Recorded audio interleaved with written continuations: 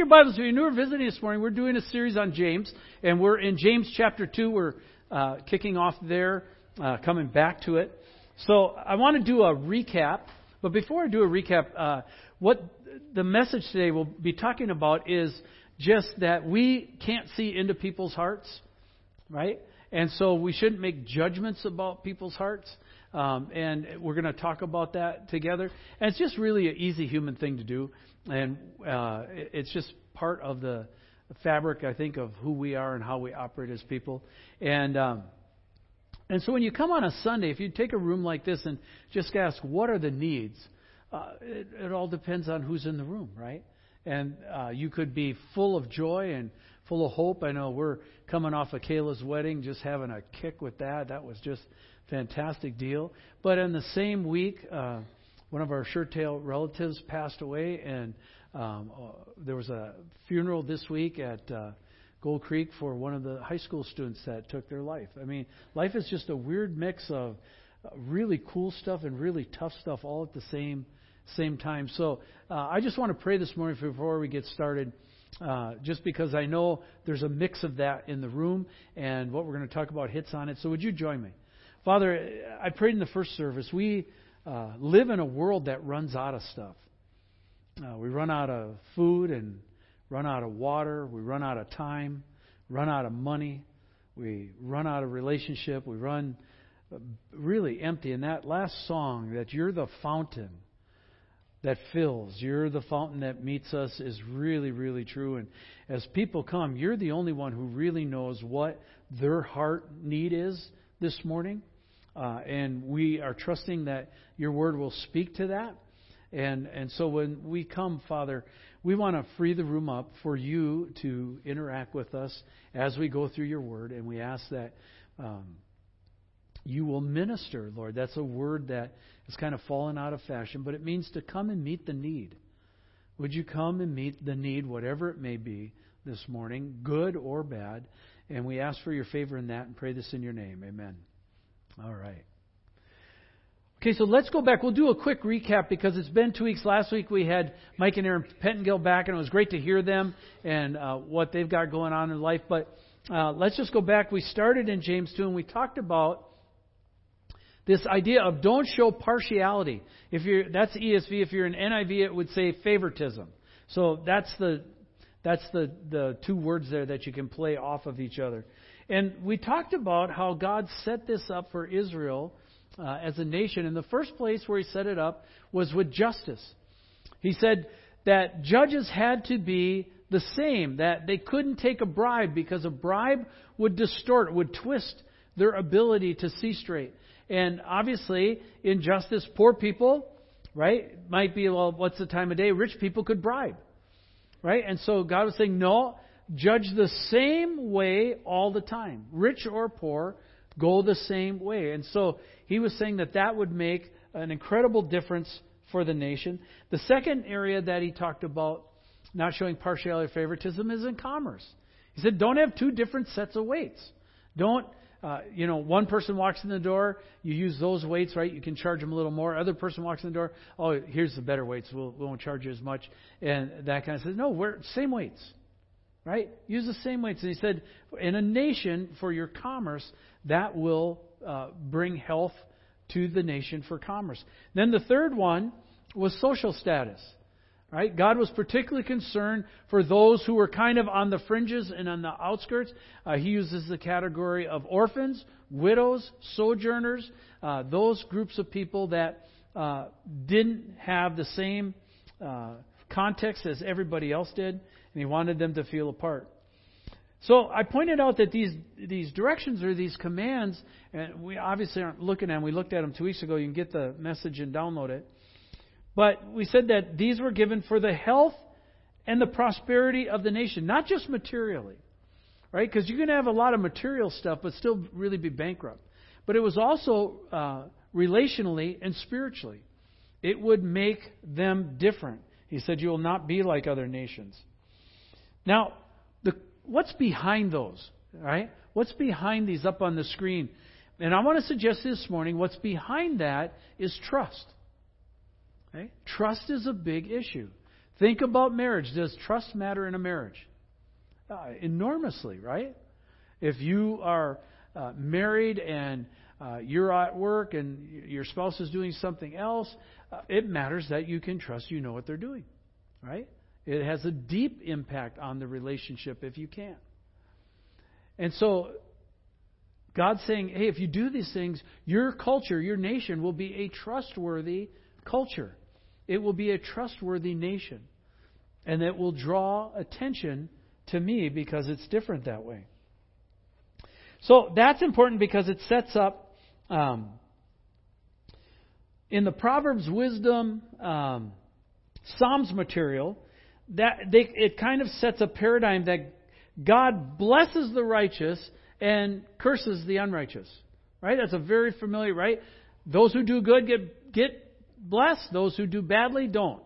All right? And I think you're familiar with that. But the extrapolation off of that can kind of be something that we kick off into. Not that idea is wrong, but you can sometimes take it too far and read into things that aren't there. So let me show you how that works. So if someone had material gain or success, that must mean they have the favor of God. If they don't, they must have sinned. Therefore, the question by the disciples in John chapter 9, they came to him and said, Master or teacher, who sinned, this man or his parents? See, they were on an expedition. They were on a fact-finding mission. They want to know who messed up. Somebody messed up. The guy's blind. If they hadn't messed up, he obviously wouldn't be blind. So who was it that messed up, him or his parents? They want to know. And that's where this thinking kind of goes to. They were following the well-worn path that favor must be curried from those who have been blessed by God, and those who were cursed, i.e. lepers, widows, orphans, the blind, the lame, etc., should be avoided. And Jesus kind of threw this paradigm on its head when he touched lepers. He didn't walk up to the leper and go, "Ooh, okay, be healed." That's not how he did it, all right? Be healed. Jesus touched lepers. That was unheard of. He touched blind people, right? Nobody wanted to hang with them. He touched children. Remember, Jesus said they kept bring the children to me. By the way, I just rabbit trail soapbox, but children are a big deal. Okay, and then people say, "Man, Mitch, you make a big deal out of children and youth ministries." Yes, no apologies for it. Absolutely none. They're your treasure, right? And we take good care of your treasure. We're taking good care of you. And so Jesus touched children. Jesus touched tax gatherers. I mean, nobody even wanted to be in the same room with them, let alone have a meal with them. And he was there with them. So, and there were more, right? And you can find this in other parts of the Bible. For example, if you're reading through the Bible, you probably are close to, in, or just finished the book of Job, depending on where you are. I just finished. And that book is strange in the fact that Job is complaining that God has not been fair to him. And his friends come in. He's got 3 friends that come in and counsel alongside, whatever way you want to take it. And they lay these arguments out, and they are brilliant, godly arguments. They're arguments I would use in that situation. But in the end, you find out that they all 3 get rebuked. It's like, what? How does that work? And so we're going to look at James. James is doing some of the same kind of stuff here in chapter 2. So let's go to James. We're in chapter 2. We'll start with verse 1 just to review. And remember what it says. My brothers, it says, show no partiality or, again, favoritism as you hold the faith in our Lord Jesus Christ, the Lord of glory. All right, so he's talking here about because of Jesus, we should operate this certain way. For if a man wearing a gold ring and a fine clothing comes into your assembly, and a poor man in shabby clothing also comes in, if you pay attention to the one who wears the fine clothing and say, you sit here over in a good place, while you say to the poor man, you stand over there or sit down at my feet, have you not then made distinctions among yourselves and become judges with evil thoughts? And so what James is getting at here is the issue of Making distinctions based off of appearance. Now, at the first, this is a little weird for us because we don't have the kind of culture, particularly at Northview, that we base esteem off of how we dress. Okay? I dress this nice because my wife dresses me. Right? Otherwise, I'd be in blue jeans and a t-shirt and sneakers. All right? But, I mean, on an average, we kind of all dress the same. And, if somebody came in a suit, we wouldn't think that much of it. Oh, they dressed up for Sunday. Cool. Right? Somebody came in blue jeans. Oh, they came to church. That's how they come to church. So this doesn't work. But let's flip the paradigm a little bit. And let's say this morning, as I walk over here and I'm standing here talking to you, Russell Wilson comes into the door. Okay? Now, on the other door comes in my buddy Sean, who's our street buddy over at the 7-Eleven and walks up and down. And Sean comes and sits over here by Joel and Liz and them. Okay? Who would get more attention? Whose autograph would you want? Hey, Sean, can I get your autograph, dude? You're famous. Mitch talked about you. No, I didn't know how it goes, right? We would be drawn. There would be an overabundance of attention towards us. So now maybe Russell isn't the best person to use, but you get the idea, right? We do make distinctions that way based on accomplishments. In our culture, it's not so much dress-based as it is accomplishment-based. Okay? And so James is saying, hey, if you go all out for that person and then say that, well, hey, look, there's not any chairs, but sit on the floor. I guess we'll let you in. That's what James is talking about here. And we saw that this was a continuing problem. The problem didn't go away quickly. It pops up again in the New Testament. Just looking at review here, we looked at in 1 Corinthians, it says this, but in the following instructions, I do not commend you, because when you come together, it's not for the better, but actually for the worse. Paul's saying, when you get together, it's worse. You're messing it up. You aren't doing what you're supposed to do.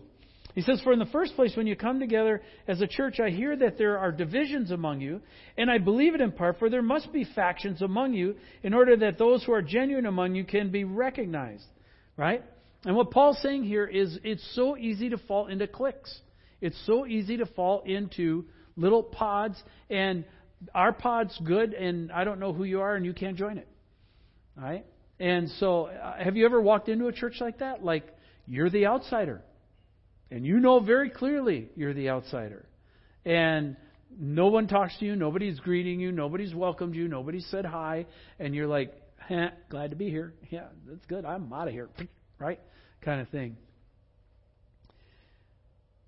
Paul actually gets to this in 1 Corinthians, earlier in the book. He gets to the heart of what's going on. Here's the heart of what's going on. I'm sorry, let me go back to this. We got to remember, the point I missed is, what's the context for this? The context for this was communion. This was happening around the Lord's Supper, and they were elbowing and jockeying each other for position. And Paul says, some of you get drunk, some of you eat all the food, some people get nothing. What in the world is wrong with you? You've made it about the meal. You've completely forgot about Jesus. Right? That was the context of that. Now let's go to earlier in the book where he says this. He says, for it has been reported to me. Before this, I ran out of room. Let me give you the verse ahead of it. It says, I appeal to you. In other words, he's appealing to them as brothers in the Lord, by the name of the Lord Jesus Christ, that all of you agree, and that there be no divisions among you, but that you be united in the same mind and the same judgment. He says this then, for it's been reported to me by Chloe's people that there is quarreling among you, my brothers. And what I mean is that each one of you says, well, I follow Paul. Well, I follow Apollos. Oh, yeah, well, I follow Cephas. Oh, yeah, well, I follow Christ. Right? That's kind of the tone of it. Is Christ divided? Was Paul crucified for you? Or were you baptized in the name of Paul? He says, I thank God that I baptized none of you except Crispus and Gaius, so that no one may say that you were baptized in my name.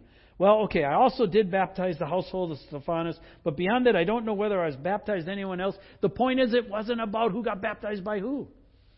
Right? They were wearing it as patches. They're NASCAR patches. Baptized by Paul, baptized by Cephas, spiritual mucky muck, right? Kind of thing. And they wouldn't associate with other people because their baptism was illegitimate. So I don't think this is too hard to see. What are we really dealing with here? What we're dealing with is spiritual one-upmanship, right? I'm holier than you are. I'm closer to Jesus than you are. I'm with Jesus in the inner circle. I was baptized by Paul, and you weren't. Neener. Okay, now do adults ever do that? Yeah, we do. We're terrible at it. Okay, we just seem to fall into that. Paul has a great response to this at the end of this verse here, verse 17. He says, "For Christ did not send me to baptize, but to preach the gospel, not with eloquent words." Remember, they were getting on Paul like, "Oh, Mr. Big Letter Writer." Yeah, in person, dorky, dumpy, little busted up dude. We're not that impressed, right? And so he had to defend his apostleship with that. But he said, "Not of eloquent words, lest the cross of Christ be emptied of his power." And what's the power of the gospel? The power of the gospel is that Jesus Christ died for all. Right? Isn't that the power of the gospel? That Jesus came to die for us? That God so loved the world that He gave His only begotten Son. Whoever would believe in Him would not perish but have eternal life. That's open for everybody. That's mass inclusion, people. Okay? We forget that. And so in the gospel, then Paul says what? In Galatians, there's no Jew or Greek, slave or free, male or female. And James takes it here, goes, yeah, and there's not rich or poor either. Okay? There's saved. See, what we get kicked into, I think, is there's no they. Well, there's us and then them. Right? They. Right? They are some mysterious inner circle, right, that exists. They have all the privileges. They have all the favors. There's in the gospel, there's no they. In the gospel, there's we. We were saved. We have received eternal life. We've all been found by God. We've all been saved by faith. We all have been redeemed by the shed blood of Jesus. So therefore, the distinguishing marker isn't the differences among us. It's Jesus. Right? It's Jesus who is the distinguishing. What's the distinguishing mark? We have been saved by Jesus. Now that may not sound like a big deal, but it really is. Look at how James hits this now in verses 5 through 7. So he says this. Okay, listen, right? Hello. My beloved, has not God chosen those who are poor in the world to be rich in faith and heirs of the kingdom, which He has promised to those who love Him? Before God, aren't we all poor? Right? So James is basically saying, how can you have a big head?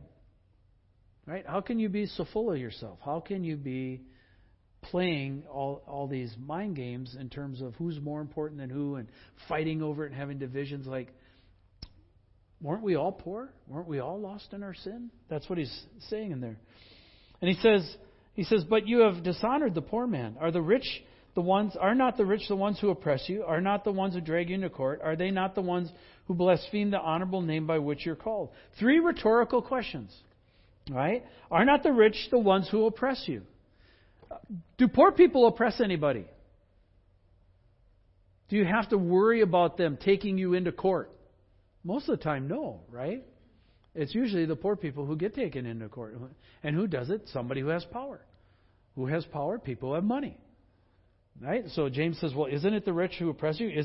Aren't they the ones that drag you into court? Right? I was saying in first service, just think about how much money is invested in 1 year in the United States of America in litigation. Right? And lawyers' fees. Now, when I say this, I am not saying anything bad about lawyers. There are very good lawyers. I have friends that are good lawyers. They do a very good job. It's their ministry, and they nail it. All right? And they have to. That's what they're called to do. But litigation. You didn't manicure my fingernail, right? I'm emotionally damaged. I'm suing you. Okay? That's about the level of silliness we've gotten to. Are there legitimate things that lock? Yes, very much so. But have you read some of the frivolous ones on MSN or whatever, the things, it's like, you've got to be kidding me. You're suing for that? And James is saying, guys, you're going to get all tied up in stuff that just wastes money and effort. People say in our country, well, why can't we feed the poor? Just think how much money we'd have if we didn't do lawsuits. How much money would we have for children that don't have food and people who don't have clothes? And my gosh, we would have bundles, right? That's what God was trying to point out here. So he's saying, and who are the ones that blaspheme the honorable name by which you were called? So he's saying in their culture, it was the rich that had that. Now, are there rich people who follow God? Yes. Okay? The problem is not with people who are rich who follow God. The problem is people making distinctions between the rich and the poor and saying because you're rich, you have more value than a poor person does. That's where the hitch in the giddy-up is. All right? So what's the issue here? The issue is that of measuring someone's worth by outside appearances, and thus granting status to them based on that appearance. Okay? That's what James is arguing against. And it must be said, again, why do we curry favor with the rich? It's easy, because they can do something for us. They can do something for us that we can't do for ourselves, and so it's very attractive that way. And what we've said is that we can gain by their gifts, right? We can gain by their status. My reputation is enhanced because I have them as friends. Yeah, Mitch, he ain't much, but boy, you should know who his friends are. Man, he's got buddies, right?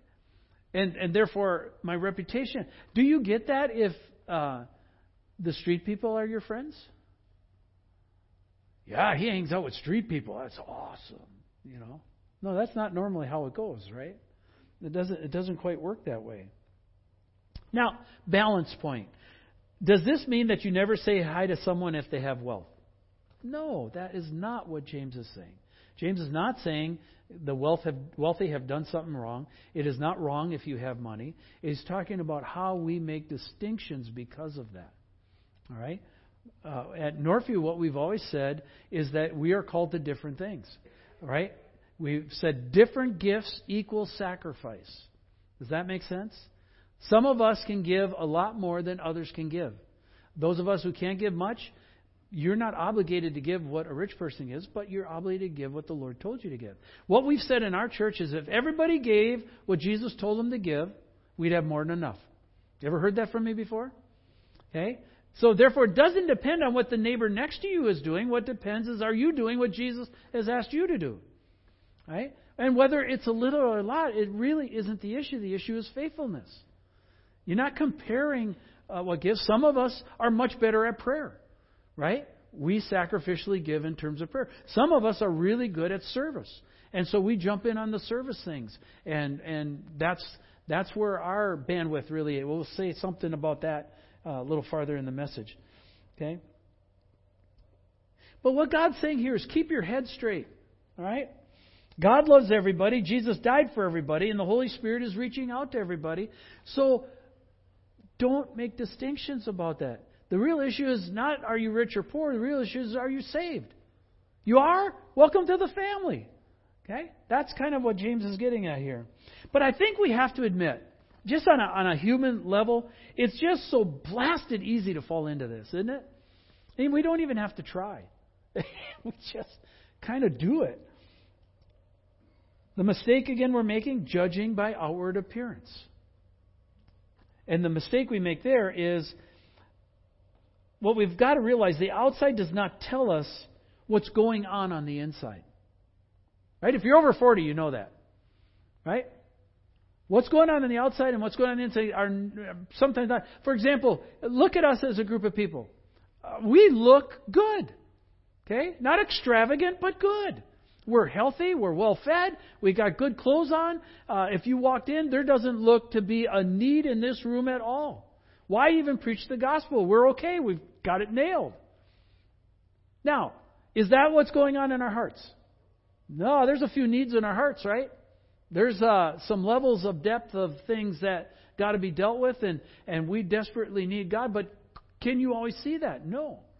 So we could make the assumption this morning that everybody's good. Why even preach a message when the truth is somebody's very depressed this morning, might even be thinking of committing suicide? How do we know that? We've had a rash of them in our area just the last 2 weeks.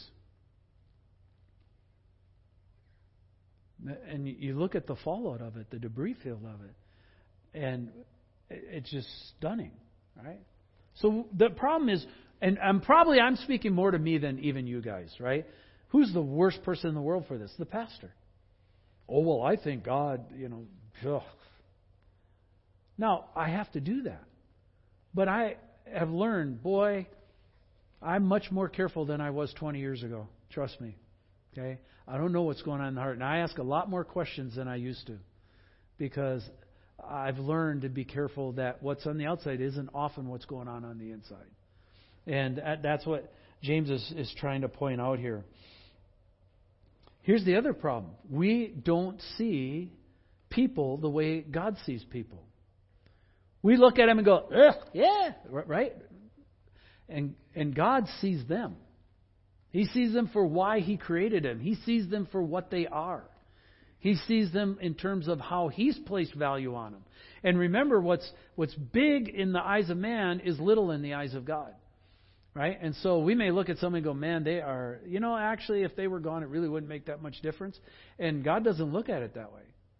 He's going, whoa. I see that person vastly differently than the way you're looking at it. The Bible gives us insight on this from several different angles. I picked one. I'm sure you'll recognize this one. This is in 1 Samuel. Samuel is called to anoint David as the king. And Samuel's got 7 sons. And so God says to Samuel, go and anoint. And Samuel goes, are you kidding? Saul will kill me. And he says, well, just go as a sacrifice and call everybody to sacrifice, and I'll show you who it is. And so Samuel comes, and Samuel's a godly dude, right? One of the great people in the Bible. So I feel a little bit better that he stumbles this way. And it's not just me, but it says when he came, so Jesse lines up his sons, right? David's dad lines up his sons. He's got 7 of them there. He lines them all up. And Samuel looks at Eliab and he goes, wow, check this dude out. This has got to be the guy. Right? And surely, he says, this is the Lord's anointed. Bingo, got him. And the Lord said to Samuel, do not look on his appearance or on the height of his stature, because I've rejected him, for the Lord sees not as man sees. Man looks at the outward appearance, but the Lord looks on the heart. Matter of fact, the guy that Samuel was supposed to anoint wasn't even there. Wasn't even in the crowd. He was out tending sheep. And Samuel, the Lord kept saying, no. He said no 7 times. He said, you got any other sons? Well, yeah, there's the kid out with the sheep. And, well, go get him. Right? And when it comes, God says, that's the guy. And it said he was ruddy and handsome. But did his brothers give him any account? No. He's the runt of the litter. Right? He's David. He takes care of the sheep, man. What prestige did he have? None. But in the eyes of God, what did he have? Great prestige. And so the Bible teaches us, be careful. Be careful. We must always remind ourselves that God looks on the heart. Right? God looks on the heart. We can't see the heart. He alone knows the true status of the person. We don't, although we often think we do. And this is where we get in trouble. We make value judgments based off of what we see and think that that's exactly what God sees as well. It's the same thing. And we've got to learn it's not the same thing. We can't see the heart. Right? So, what it means is, James is saying, is keep your head straight on this, okay? And here's the other problem with this deal. We don't think it's that big a deal. It's not that, okay, off a little bit, but it's not that big a deal. If I think that person's a gunky, well, it's fine. It's not a bad sin.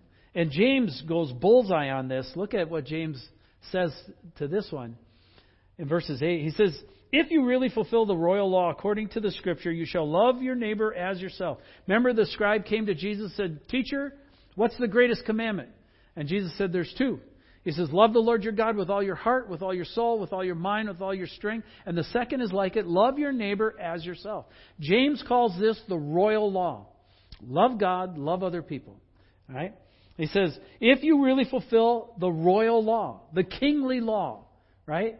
God's law, according to Scripture, you shall love your neighbor yourself. You are doing well.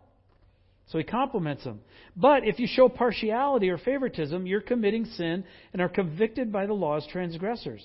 For whoever keeps the whole law, but fails at one point, has become guilty of all of it. For he who said, do not commit adultery, also said, do not murder. See, so we don't just do that with people, but we do it with sin. Like there's bad sins. Like these sins, he lists right here, these are bad sins, right? Don't commit adultery, don't commit murder. That's bad stuff, Jack. Don't be doing that. Oh. Yeah, now this other stuff is still sin, but come on, it's not that bad, right? I mean, seriously? We call it respectable sins, right? We have a lot of respectable sins in America that are okay. Like talking bad about each other. That's not that bad. I didn't really mean it. Okay? We may say it more sophisticatedly, but we still have a junior high attitude in our heart, right? And so here's what James is saying. Don't commit adultery, don't commit murder. If you commit adultery if you don't commit adultery but do commit murder, you've become a transgressor of the law. And what he's saying is, if you don't commit adultery and you don't commit murder, but you do commit partiality, you're still a transgressor of the law and guilty. What's James trying to point out here? What he's trying to point out is, in our eyes, it's not a big deal, but in God's eyes, it's a big deal. Okay? God sees it as something that wrecks the inner fabric of His body, of His bride. Love your neighbor as yourself. James says if we do that, we do well. So when we get caught in this, what we've got to admit simply is that it's sinful. We are sinful, and we need to confess the need to course correct on the issue. Right? So James then goes on to say this. So he says, so speak and act as those who are to be judged under the law of liberty. For judgment is without mercy to one who has shown no mercy. Mercy triumphs over judgment. What's James saying? He's saying what Jesus has often said, and Jesus used many parables for. He said, how many in you here have experienced the mercy and grace of God? Hello. Right? You did, right? Okay, if you've experienced the mercy and grace of God, then you should extend that to someone else. That's what it's really saying. Love your neighbor as yourself. We always have to keep in mind that God has extended mercy to us. Therefore, we should extend mercy to others. We forget that part. Right? We start thinking we're righteous and God was lucky to include us into the family because we can really bring something to the table. No, that's not how it works. Right? We're fortunate to be brought to the table. God has extended mercy to us. And so those who God has been gracious to should be gracious to others. Remember the parable of the steward where he owed like $1 million and he came and he couldn't pay it and he begged. He was about ready to be thrown in jail. And the landowner had mercy on him. He forgave the whole debt. $1 million. I don't care. That's still a lot of money, people, right? He forgave that debt. So then that guy who got forgiven that debt and was extended mercy goes out and finds a guy who owes him $100. You can find the story in Matthew 18, by the way, if you're wondering where it's Matthew 18. And he throttles the guy, shakes him up, demands that he pay him his $100. Guy says, gets on his knees just like he does. Please forgive me. I'll repay you everything. And he said no, and he threw him in jail. What was missing there? Complete disconnect between the grace extended personally to extending grace personally. A complete disconnect. There was no, whoa, wait a minute. I remember what Jesus did for me. Oh, you know what, dude? Hey, let it go. We're good. I got forgiven $1 million. You know what? Forgive the $100. And we have the hardest time with that because we We grab, right? We hold on to grudges. And God's going, clear the deck, get rid of it. Micah encapsulates this really well in his book. He says, He has told you, O man, what is good, and what does the Lord require of you, but to do justice and to love kindness and to walk humbly with your God. NIV would say to act justly and to love mercy and to walk humbly with your God. So this morning, let's do a practical. We're talking this series. The title is Shoe Leather Wisdom. Let's start here at church, and let's start in the church context, because that's the context James was talking and writing in. Now, obviously, it isn't just Sundays. We have a church community, right? We operate church gathered, church scattered. But let's just talk church gathered for a minute. Let's talk about the room right here. Let's talk about how we operate. And 3 scenarios for you to think through on partiality and favoritism when you walk into church. So when you walk in Sunday mornings, who do you say hi to? Probably your friends, right? What if there's somebody there you don't know? Well, they will say hi to them. The fit team will say hi to them. The greeters at the door will say hi to them. And since they've been said hi to, I don't need to say hi to them. Where did you get that? Well, I wouldn't know what to say because it would go wrong. I might say, well, have you been there long? And they've been here 8 years, and I'll feel stupid, right? No, here's an easy way around that. Hi, I've not met you before. Have you been at Northview long? Yes? Oh, wow. How cool we finally get to meet. How did you get here? And if they're brand new, oh, wow, how cool. I'm glad to be one of the first people to greet you. Come on in. Would you like to sit with me? Right? In other words, whose job is that? It's not they's job. It's we's job. Our job. Right? We are to greet in the context. We're not to play favorites and only go talk to the people who we like and who are our buddies or posses, but to say hi to everybody, especially people we don't know. Why? Because people reached out to us when we first came to Lord. I can remember how people reached out to me when I first came to Christ at Green Bay. I was blown away by it. I had no idea what that was. It had me upside down. They care about me. These are weird people, right? They won me over. They extended great mercy to me. And since great mercy has been extended to me, I should extend great mercy to other people. So should you. Right? Second question. In the church setting, who do you reach out to? I mean, when you walk in and you see people sitting down, what if you saw a couple that you don't know? But your friends are over here, and let's say you see that couple sitting over there by Nels and Nancy, right? And you don't know them. But you're going to head over this way. Well, I would suggest to you, if you notice them, Jesus has pointed them out to you. He didn't point them out to you and say, well, Lord bless them, I hope they like their seat, and you go over hang with your friends. You could at least stop and say, hi. We just walked in, we've noticed you this morning, we've not met you before. We're, Biff and Scooter, and what's your names? Right? And you can meet them. By the way, we've got some people in our church body that just do a fantastic job of that. But more of us could do it. And then the third question is, who do you serve with? Do you only serve with your friends? I mentioned about some of us are more service-oriented. We're going to work harder to kick up more Go projects. Because one of the fun things about Go projects is you can't determine who's going to show up. Right? It might be somebody you don't know. Oh, my goodness. What a shock. But you know what happens when you work together today? Especially if you get grungy and dirty and sweaty. All that status, outward baloney goes away. And you just end up having a kick and great time together. And what happens when you come to church? Hey, Biff Scooter, that was so awesome to spend the day with you, man. Right? And a friendship was formed.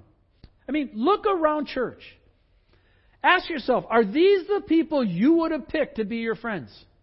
And I can tell you resoundingly the answer is no. You would have not picked them. Right? Are they the people Jesus has picked? Yes. Has it been a trip to get to know some of them? Yes. There are miraculous stories in this room. And half of them we don't know because we've never talked to the person. We don't know how they came to Christ. right? But you get on a Go project together and you're working. Well, how'd you come to the Lord? And you hear this story and you're like, you have got to be kidding me. I had no idea. That's what's so great, like the ladies' retreats. I know the 3 gals that are sharing the testimony side. Gals, going to blow the doors off. Okay? Just go. Trust me. It's worth hearing the stories. And so that's what God is saying, hey, I accepted them. Can't you accept them? Do we always have to fight and squabble and cackle about who's the greatest? By the way, who else fell into that pattern? The disciples. On the way to Jerusalem, what are they arguing about? Who's the greatest? Right? Who's Jesus loved more? I'm his pet. Right? They missed it. And James is saying, don't miss it. Now, why would James say that? Just stop for a second. Why would he argue about this partiality thing? Who do you think stumbled and sinned that way? James did. Who did he do it to? His brother. Who was his brother? Jesus. Hey, Mr. Big Shot, you're a prophet. Why don't you go to Jerusalem and tell them who you are? Right? As only brothers can. Right? No, brothers got a special way of doing it to each other. Right? We can bury each other well. And James was guilty of that. And he watched it in the church and he went, man, this is not good. And so he's arguing, he's coaching for not sinning this way. Don't show favoritism. Keep it straight across the board. Greet everybody. Be warm to everybody. Show mercy to everybody. Don't avoid people, right? Hang out with them. Talk to them. And if we do that as a body, it will have incredible results. If people come to Northview and sense the manifest presence of Jesus, it will be because we are operating graciously and we're operating mercifully. Does that make sense? It's a great call. Let's do that, Northview. All right, let's pray. Father, thank you. I'm sure there are probably better illustrations or better way to highlight what you were trying to say there. But I pray you take what we've covered and you can use it with us. It's easy for us to get into factions and divisions and to pit ourselves against each other. Who's more right? Who's more holy? Who's better? Who's favored? Instead of realizing that all of us have received tremendous grace from you. You've been so kind. And we ask for your help as a body that we might it might just ooze out of us care and compassion for people and, Lord, warmth towards people. We ask that they would sense your welcome when they come in here. Help us not to distinguish between people because we can't read hearts. Only you can. We ask for your favor just to treat people as people and welcome them no matter who walks in the door. And we give that to you with great hope in your name. Amen. All right, would you stand with us as we close out our time worshiping together?